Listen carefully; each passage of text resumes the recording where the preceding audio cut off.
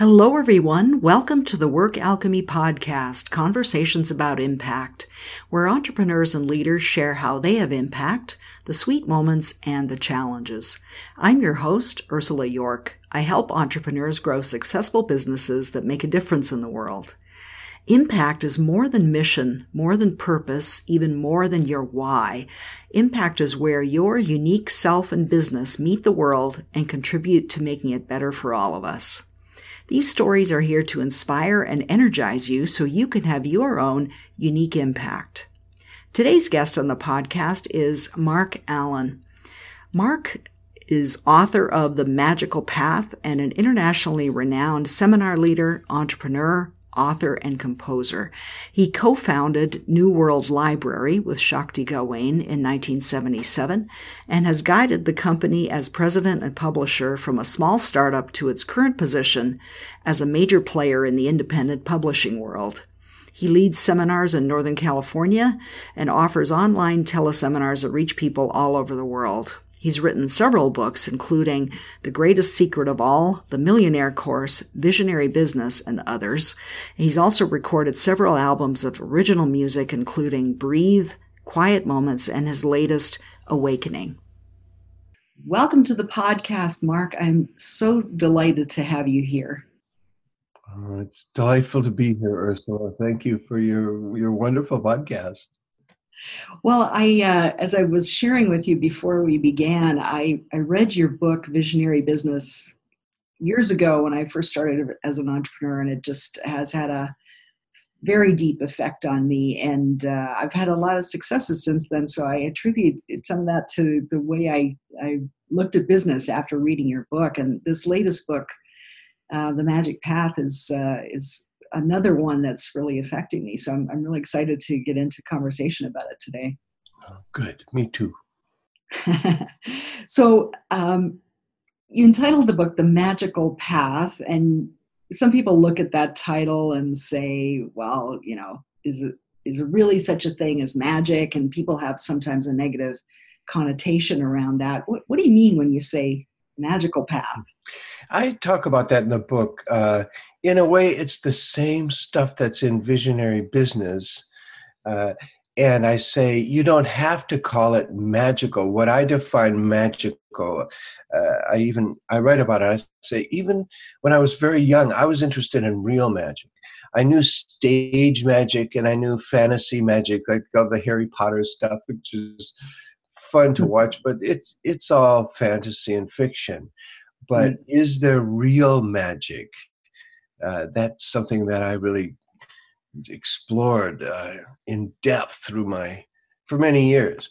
And I've come to believe there definitely is, and I define it just as the forces of creation that we have in our lives and that we work with every day. We don't have to call it magic. We could call it strategic planning if we want. We can call it creative visualization if we want. We can call it all kinds of things. It's the same process. So I say there that we all use visualization all the time, but most of us use it far more every day through our lives to create a lunch and a dinner rather than creating the kind of work that really inspires us or creating a bit of a better world. We rarely focus on those things. We far more often use our powers as masters of creative visualization to create a lunch. And that's what I call magic too. It's the process of where you sit there in the late morning, okay, you're getting hungry and your mind immediately says, what shall I have for lunch? It asks that question. Then what does your mind do but go through all kinds of different options? Should I have this, that? Should I go there? Should I do that? You sit there and work through in your imagination exactly what you want, and then you create it in your imagination. Oh, I'll go do this. So then you have a visualization of your lunch. We do this every day if you eat lunch. Right. And then you then take the steps guided by that visualization necessary to manifest that lunch. That is creative visualization. You can also call it a magical process.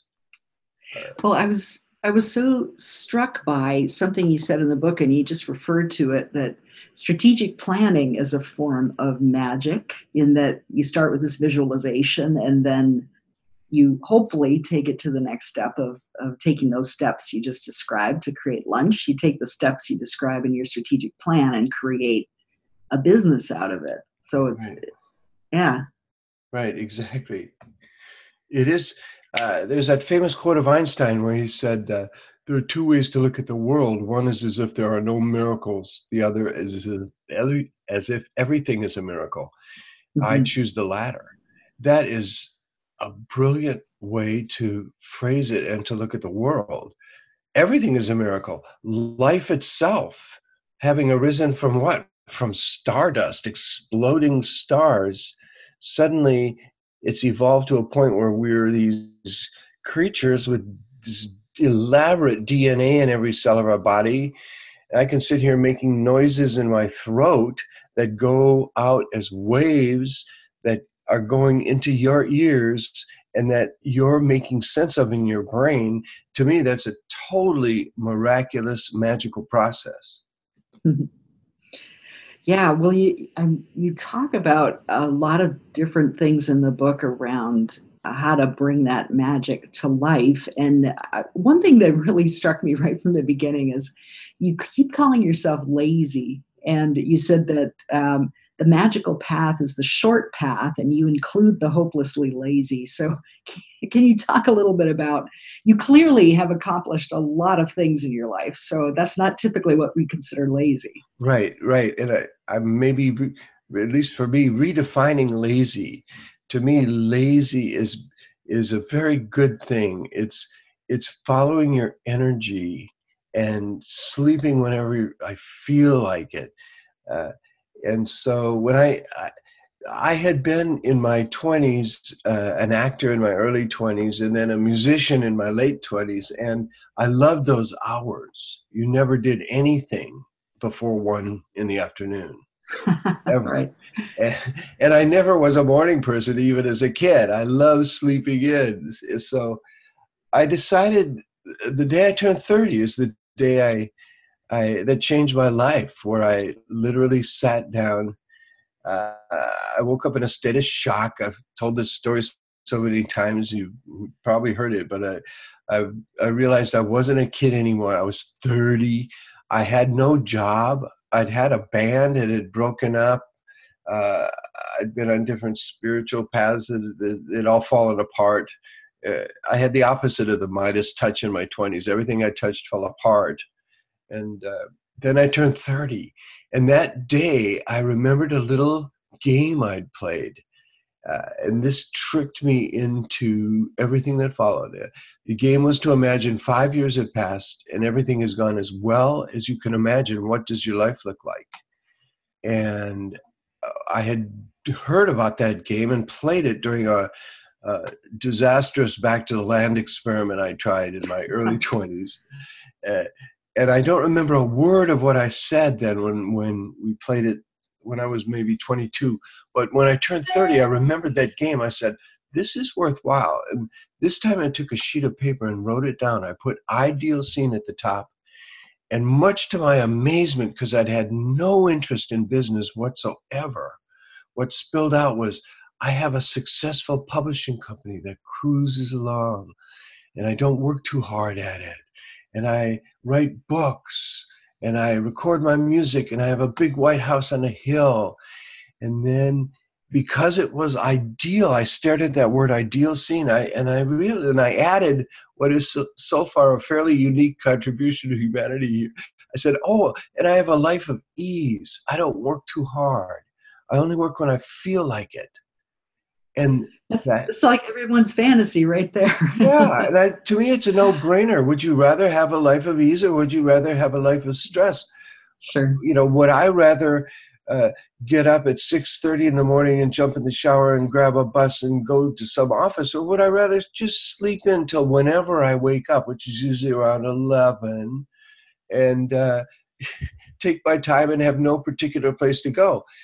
I'll choose the latter every time. Well, Some of the, I mean, you mentioned having a life of ease versus a life of stress. So from a entrepreneur's standpoint, that one of the things you talk about in the book is mastering money. And growing a business can feel really intimidating, especially if there are cash flow issues or lack of capital to grow. How did you move through those issues in your business? Because you have a very strong and thriving publishing company now. Yes, yes. Uh, it was an interesting process. It finally dawned on me. I came to see. Uh, I learned about business just by doing it. I'm one of these people. Um, I plan very quickly. I make a quick one-page plan. The day I would turn 30, I made a one-page plan for my business, and I just jumped in. I just started a business. Uh, the My first plan was really basic. It was read a used business 101 textbook and talk to people I know who know more about business than I do, because I knew nothing about business. I didn't know Mhm. how banks worked. I I knew nothing. I'd never taken a course or anything. So that was the beginning of it. And I just plunged in and I started a business, and it was chaos its first 3 or 4 years because I didn't know about money. I just spent whatever I needed. I had no financial controls. And finally, the right person came along. We hired as a bookkeeper a woman named Victoria Clark, who is still with me to this day. Wow. And, and she had worked for a bank, and then she was a bookkeeper on her own for about 4 or 5 small businesses, a little jewelry company and stuff. And so we took her on as part-time bookkeeper. She immediately became CFO. She did this analysis of our company and what we're spending, and she compared it. She did all this research on other publishing companies, their financial situation, and showed me exactly how to make a profit. She said, "Oh, here, you're spending way too much on editorial. You're spending way too much to print your books. You're not spending enough on marketing at all." And so she really showed me how simple the basics are, and how every industry you're in has all these uh, established things that successful companies have established through the years that'll show you. Like in publishing, you can't spend more than 25% of your income to develop more projects on the whole editorial, the whole creation of product. You keep your expenses below 25% of your income. You, Mhm. you keep printing a book below 30%. You spend maybe 10% on marketing and about 25% on G&A, the overhead, everything else, salaries, rent, utilities.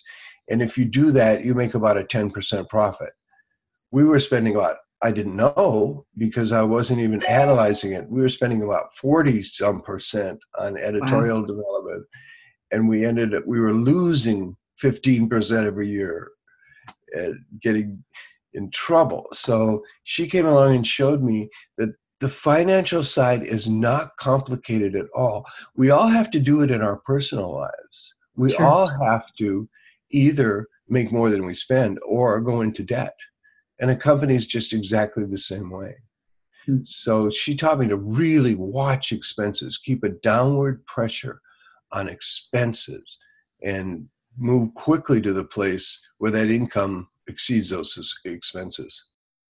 Well, Victoria sounds like an incredible asset for the company that she was able to so quickly do these incredibly smart things She, about yeah, how to keep the business going. yeah, she is. She's my right hand woman. That's great. Well, and it's really great to have some insight into how you started as a publishing company, because it's been a going concern for a long time now. And I think authors sometimes find the whole publishing world sort of impenetrable and a difficult one to access. So I had a conversation recently with Jeff Herman, who's a literary agent, and Right. We publish his big Jeff Herman's guide. He does a yeah, wonderful, huge guide. We publish that. Yeah. Yeah. Yeah. And Jeff is, just for people listening, Jeff's guide is for writers to how to get your work published. So, Mhm. yeah, so it's useful for people to kind of have that sort of insight. So, yeah. Yeah. Yeah. Well, one of the things you talk about in the book too is around mastering time. So, as an entrepreneur, I know I have often felt this, and my clients certainly do, that they're feeling pressed for time. So, how you shifted that for yourself? Because the way you talk about your day just feels, a little on the Margaritaville side. You just kind of you kind of sit back and things happen, and it's Yes, it's it's true. very And the day I turned 30, I decided to experiment with that. I decided to go for my dreams, but do it in my own lazy way and only work when I felt like it. My doubts and fears were absolutely sure it would not work. And most of my thoughts were absolutely sure it would not work.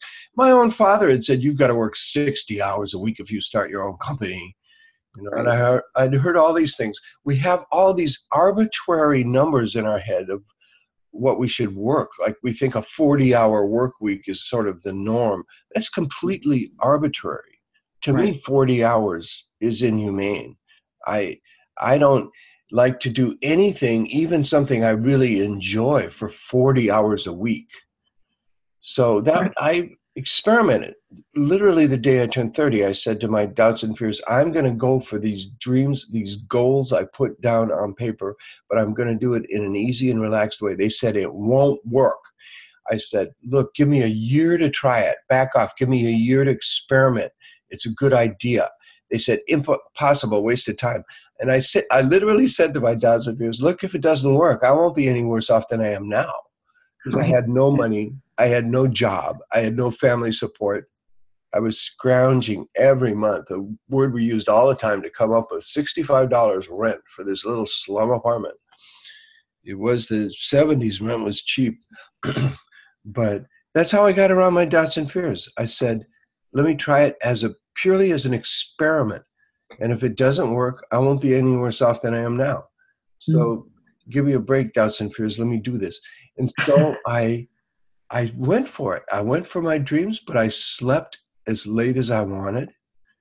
Now, in the very beginning, I have to say, full disclosure, I had no money at all, and I had no understanding of how money worked. Now, in one of my books, The Millionaire Course, I list 12 great ways to raise money, 12 really good ways.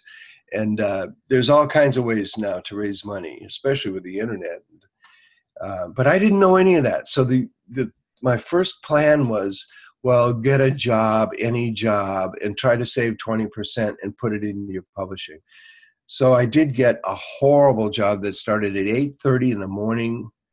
And I Which had, for you would be torture. oh, and it was I had to get on BART, our Bay Area Rapid Transit, and ride out, and it was horrible.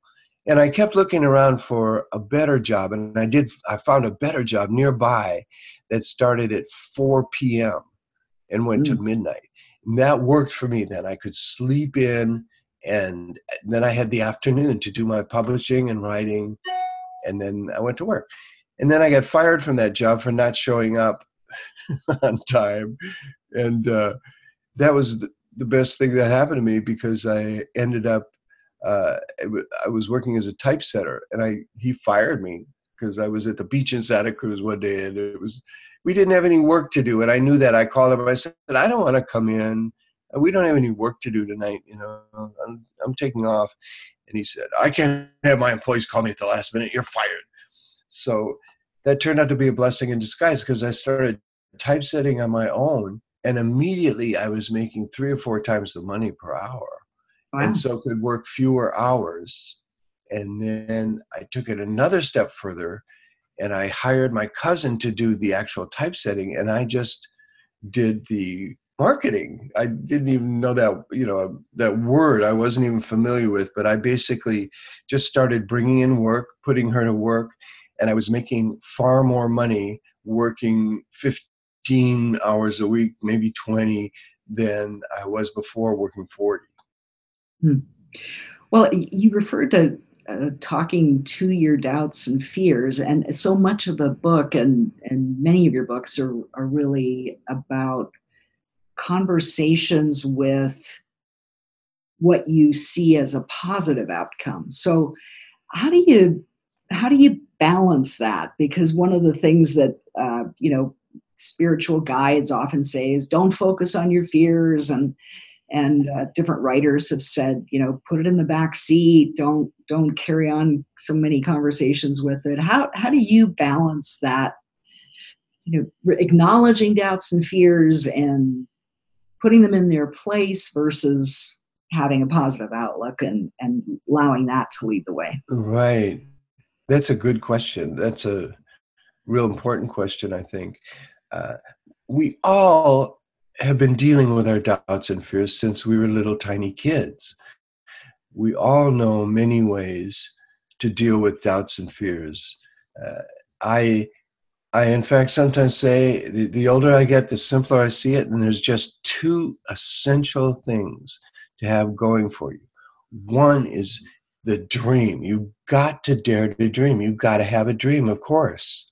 Like Thoreau said, of course our castles should be built in the air. That's the only thing we can do. That's using our imagination. We build our castles in the air. We dare to dream. That's the first essential, to have that dream of a better life, of a better world. I have a dream. That's the first essential. Then the second essential is to deal with the doubts and fears that inevitably arise as soon as we dare dream. Doubts and fears will arise in all of us. All of us. It's part of being human. So how do we deal with those? That becomes an ongoing thing. And I have dealt with them successfully by dialoguing with them, like I just told about. I just did an interview with a new author of ours named Scott Stabile, who did a book called Big Love. And he was hilarious. He said he realizes, he looks at his fears as like a little 4 or 5-year-old kid. He said, fears aren't very smart. And he said he imagines his fear like a little 4-year-old obnoxious brother that always is pulling at his pant leg saying, don't do that, don't do that. He said sometimes it's good, like when it says don't run out into that crowded freeway, full of speeding traffic. Don't go down that dark alley with those people in the shadows. Sometimes that fear is very good. But a whole lot of the time, that fear is just overreacting, especially where it says, don't write that book. Don't start that business. Don't do that career. That's scary. You might fail. That fear of failure is a big one for so many people. Every successful person I've known has overcome that and realized it's okay to fail. In fact, you probably will fail on your way to success. Look at how many times a little child falls flat on their face before they learn to walk, Right. Look at, we're like that when we start something new. We may fail. Big deal. I have a very successful friend in theater in Minneapolis who said to me, he said, we should celebrate glorious failure. That was his phrase.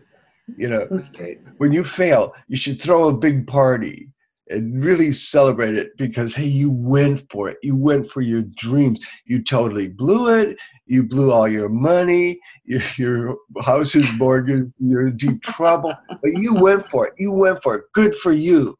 So now get back up on your feet and go for it again, Off you go. Yeah, that's great. I love that. Well, Mark, I'm really curious about something because this is something I wrestle with at times, is this whole question of having an impact. And the way I define impact is where your unique self and business, in some cases, meet the world and contribute to making it a better place for all of us. So there are people in the spiritual world who kind of say, yeah, impact, not so much. It's more of an inner job coming out into the world. And I certainly believe in that aspect, but I also think it's important to think about the effect we're having on people. So what are your thoughts on that? I think it's very good to reflect on impact. that's quite unique, Ursula. I've never been asked about impact in quite the same way. And I'm glad you're thinking of that, because our lives do have impact. What Everyone's life has an impact. Everything we do, uh, it is like a stone in a pond, and the circles radiate out for good or ill. When we do something that really harms someone, we have this negative impact in the world. When we have people leading our country that are totally clueless and that don't know anything about partnership, that has a tremendously negative impact all around the world. Whatever we do has an impact, and I think it's very good to think about it. I think when you say the spiritual types, that some of them are saying they don't want to think about it, or they're, I But they think, don't want their focus to be there. or their focus to be there.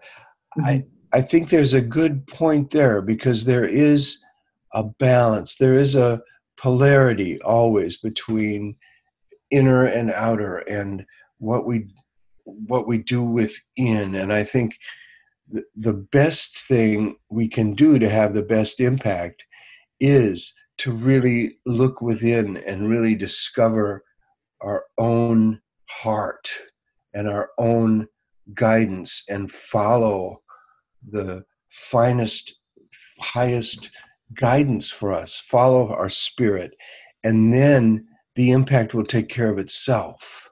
Mm. Like, I know I'm a friend of Eckhart Tolle and The Power of Now, and I once asked him why he thought that book was so successful. Or I could have said, why did he think it had such a great impact in the world? And he said all he knows is that he waited to write every sentence until it came from presence. Mm. And I thought, wow. That's it. So he really tuned within. By presence, he really meant that quiet state beyond thought within. Presence, being. Silence is another word he used for it. And emerging from silence was every sentence of that book. And that's why it had such a great impact. He never thought about his impact in the world. I'm sure about it. Yeah. But that's why, because he was so connected with his own presence and his own heart, that the book, has had such great impact. Yeah, I think people can really sense that. People can really feel how deeply that is anchored. Yes, every sentence of that book. Yeah. Well, when you think about the work that you have done, what do you think is the biggest impact that you've had in the work you've done? The biggest impact. I do sometimes reflect on it. I think as you get to be a certain age, I'm over 70 now, and you start thinking of legacy. Mm-hmm. It just seems natural. You just look back and say, and that's a good way to look at impact. Is another way to look at legacy, I'd say. Yeah, absolutely. So I know, my books will continue to have an impact. Who knows, but probably the thing that's had the most impact is my publishing company, and books starting with Creative Visualization that I published that had a huge impact at the time. And then the whole body of work, but to me, The Power of Now is the crown jewel of the publishing company so far. That book has changed many, many lives. Yeah, absolutely. And so of my books, I get emails quite often and comments quite often from people that say, "Oh, I found your book, Visionary Business," or something, and it changed my life. And I love hearing that. It shows the book does have an impact. Yeah, absolutely. Well, one of the things you talk a lot about in the magical path is a world that works for all. And you talk about it in the context of work relationships and in the world in general. So can you talk a little bit about what does that mean to you, world that works for all? I encourage people to start dreaming of a world that works for all and creating this vision. I'm not the first. A lot of people have done. Buckminster Fuller said in the 60s that we now have the technology and the resources to house and feed and educate everyone on the planet. So let's do it. We can create a world that works for all. It will mean a real partnership. It will mean learning to work in partnership with everyone, to quit demonizing groups, to quit fighting each other, and all work in partnership and realize that every individual can do something. Every corporation, the individuals need to work in partnerships with businesses and corporations, and the corporations need to work with all these nonprofits and all these governments, basically every organization we've got going. If we can embrace and work in partnership, we can make great changes. On a smaller level, it's in my own little company, for instance, I'm making a better world for a lot of people by this little model that I wish would spread to every corporation, which includes partnership with every individual that works there in the form of profit sharing, where every individual gets profit sharing. Well, if every corporation would do that, that would completely transform this whole uneven shift of wealth that's happened in our country ever since Reagan, where the rich are getting richer and the poor are getting poorer. Well, we need to change that. And one way to change that is for every corporation. Walmart should do this. McDonald's should do this. The post office should do this. Take a chunk of their profits, a big chunk of their profits, and divide them among all their employees, and get each of their employees to have a wonderful, well-balanced portfolio, a pension plan, and get solidly into the middle class and get their feet under them. That's how to work with individuals. And then those individuals, once they have some solid resources, can really start contributing substantially to nonprofits. It's a really great example of how you can do something within your own business to have impact, to really help create work relationships that are more collaborative, that are partnership oriented. Because if you're profit sharing, you become a partner in the business. The business's success is so tied to your own beyond a simple salary. Yes, I have no doubt. When I started the company, I read this article on a plane. I happened to read about a failing Swiss hotel that brought in this manager. The manager said, "I'm going to turn this around, and I'm going to do it by giving half the profits to the employees." And the owners, there were like 18 owners around the table, they started to object. He said, "You're losing money. You're losing money. Watch what happens when you give half the profits to the employees." Almost any business, if you gave half the profits to employees, in a very short time, you would double your profits, because every employee starts thinking like an owner. Every employee gets a lot smarter and really contributes to the bottom line. And I just read that. And so I went to my people. I said, "I want to do this. I want to give half of my profits to employees. So show me how to make a profit." And there was an incredible change in the whole corporate culture. And a bunch of amateurs, which we were, became serious professionals. Yeah. Well, and I mean, the more engaged people are, the more fulfilled they are. They talk about their work. People start to hear, wow, New World Library had this awesome place to work, and take more notice. They become kind of informal ambassadors for the company, which pays off in very direct financial ways too, even in terms of how they're engaging with people outside the company. Mm-hmm. Yes, we have a great profit sharing pension plan. If people stay, they really build wealth. Our average employee now, I was just looking, the average has been there 18 years. Wow. Mark, that's quite an accomplishment. That's That's a rare thing, especially now. Yeah. And the thing is, every company could do it. And I don't know why more don't get the concept. I really don't know why Walmart wants the family's worth 60 billion or something. That's plenty. Why don't from now on? Why don't they give half their profits to their employees? Yeah, it's a very different way of looking at success and business, because the old model is always more profit, and it's an unbalanced approach, in my view, to business, because along the way, I mean, the argument has always been that, well, if people are making a lot of money, then they'll use the money to the benefit of others. Well, what if you're benefiting people along the way and let them benefit others in their own way? Duh. Yeah. Yes, right, exactly. Yes, I do love the concept of the triple bottom line is catching on, and I like that triple bottom line. Profits, yes, are very important. They're the lifeblood of an organization. You got to make a profit to be alive. But there's also the planet and people. And by people, you mean you take care of your own employees and the communities that you operate in. And you take care of the whole planet. And people and planet are just as important as profit, just as important.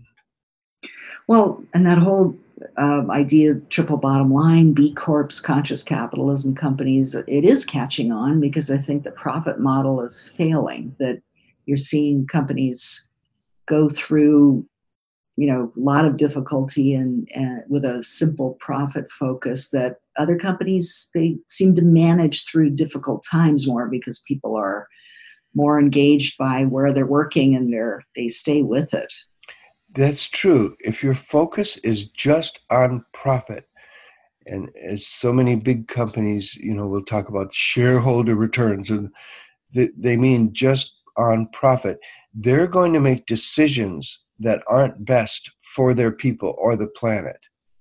And they're not going to make the best decisions if you're just focused on profit. I mean, look at the huge companies that have gone down, and all the crashes in 2008. That was all just about profit. Or Enron before that was once the 7th largest company in the U.S., and they completely fell on paper. On paper, right, on paper. Right. Turned out the paper was worthless. Well, Mark, one of the things that you have on the last page of your book is you summarize, and it's probably on every newer library book. I hadn't noticed it till I read yours, but you summarize the social and environmental ways that your company is contributing to creating a world that works for all. So you're being very transparent about it, which is kind of another norm in that world of looking at business as not just a taker, but a contributor. Right. So why is that? Why did you choose to do that? Why is that important to you? We had like the really bright marketing people came and said, look, you're doing all these good things. Right. You should make it clear to people, because more people would buy your stuff maybe, or at least they feel better about it when they do buy your stuff, to know that we give a percentage of our profits go to all kinds of nonprofits. And we were one of the first companies ever to do 100% recycled books. They were a lot more expensive to print at first. And it was frustrating for years because the big publishers would not use recycled paper because it was more expensive. But if the big publishers would have used it, because of the amount of demand, the price would have come down. Yeah. And so it took years for the prices to come down. But still, we wanted used recycled paper, soy-based inks, take care of the earth as much as we can to have not a negative impact on the earth, even though we're using paper. I wish we'd use hemp. I wish they'd develop hemp paper. Our Constitution was printed on hemp paper. Really? Yes. I didn't know that. Yeah, and that's a wonderful, resource that marijuana grows like crazy and makes great paper, great clothes. Yeah, it's a more renewable resource than tree. Yeah. Takes time to grow. Yeah, absolutely. Wow. Mm-hmm. Well, Mark, I so love this conversation, and I always end these interviews with 3 questions, a rapid round. So, are you ready? I'm ready. Okay. So, what's the biggest thing you've learned about having impact? That's a wonderful question. No one's really asked that before.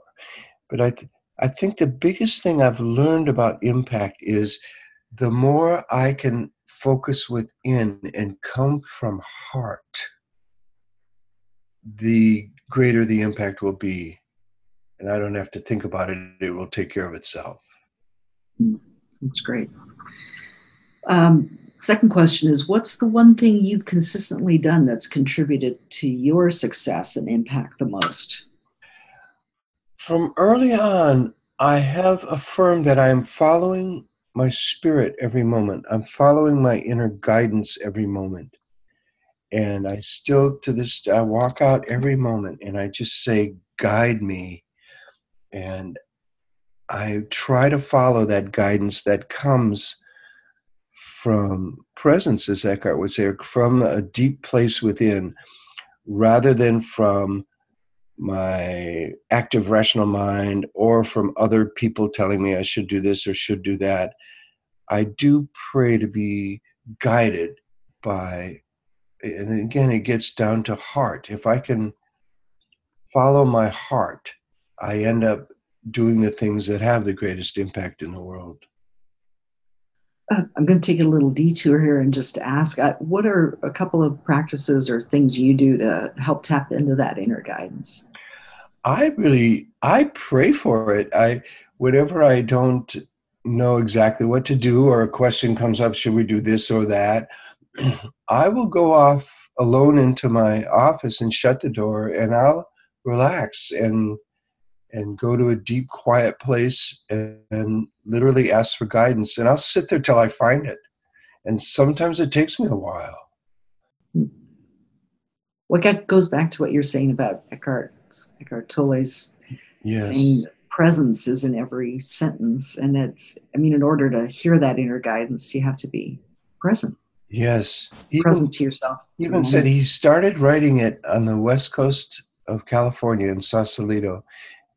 Then he went back to England and he couldn't write it in England, he said. Yeah, He tried it over and over. He couldn't write. And then he came back to the west coast to Vancouver and he finished it in Vancouver.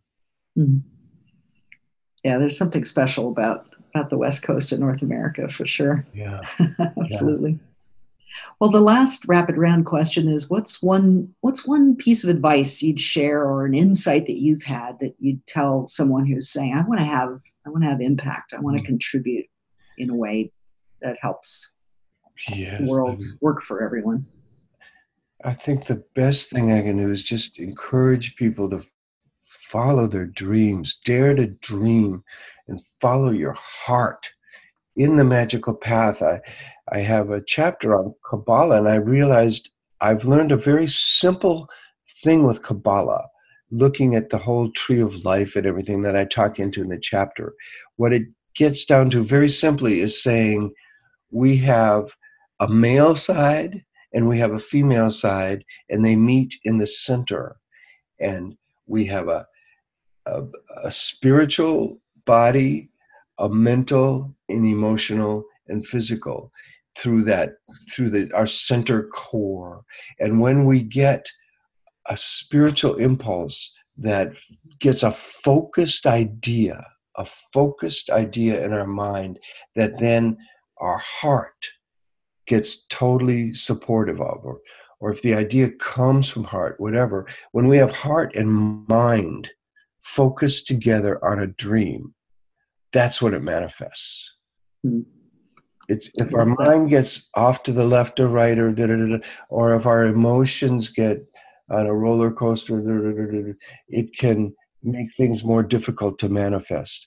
But if we can keep a clear dream, a clear idea that our heart is fully engaged in, if we do what we love, then creation happens, magical creation. I love the way you integrate the two, heart and mind. It's not one or the other. It's both really. Yes, both working together. Yes. Yeah. Well, Mark, thank you so much for being here today. I've learned so much from you over the years, and it's been my honor to share your insights in our conversation today. So thank you for joining us. Thank you so much, Ursula. I really enjoy your work alchemy focus. Good work. Keep up the good work. Thank you. Well, if people want to get in touch with you or find your book, what's the best way for them to do that? There's markallen.com. I'm just starting a teleconference on writing and publishing. markallen.com. You can see about my books and my music. Great. Well, thank you for the work you're doing in the world, Mark. Thank you, Ursula. Join us for more episodes. Subscribe to the Work Alchemy podcast on iTunes or Stitcher Radio so you'll know as soon as new episodes are available. You can even help spread the word. Leave a review if you like what you've heard. Thanks for listening. Until next time, for ongoing support so you can have your own impact, join our community of entrepreneurs like you by liking the Work Alchemy Facebook page.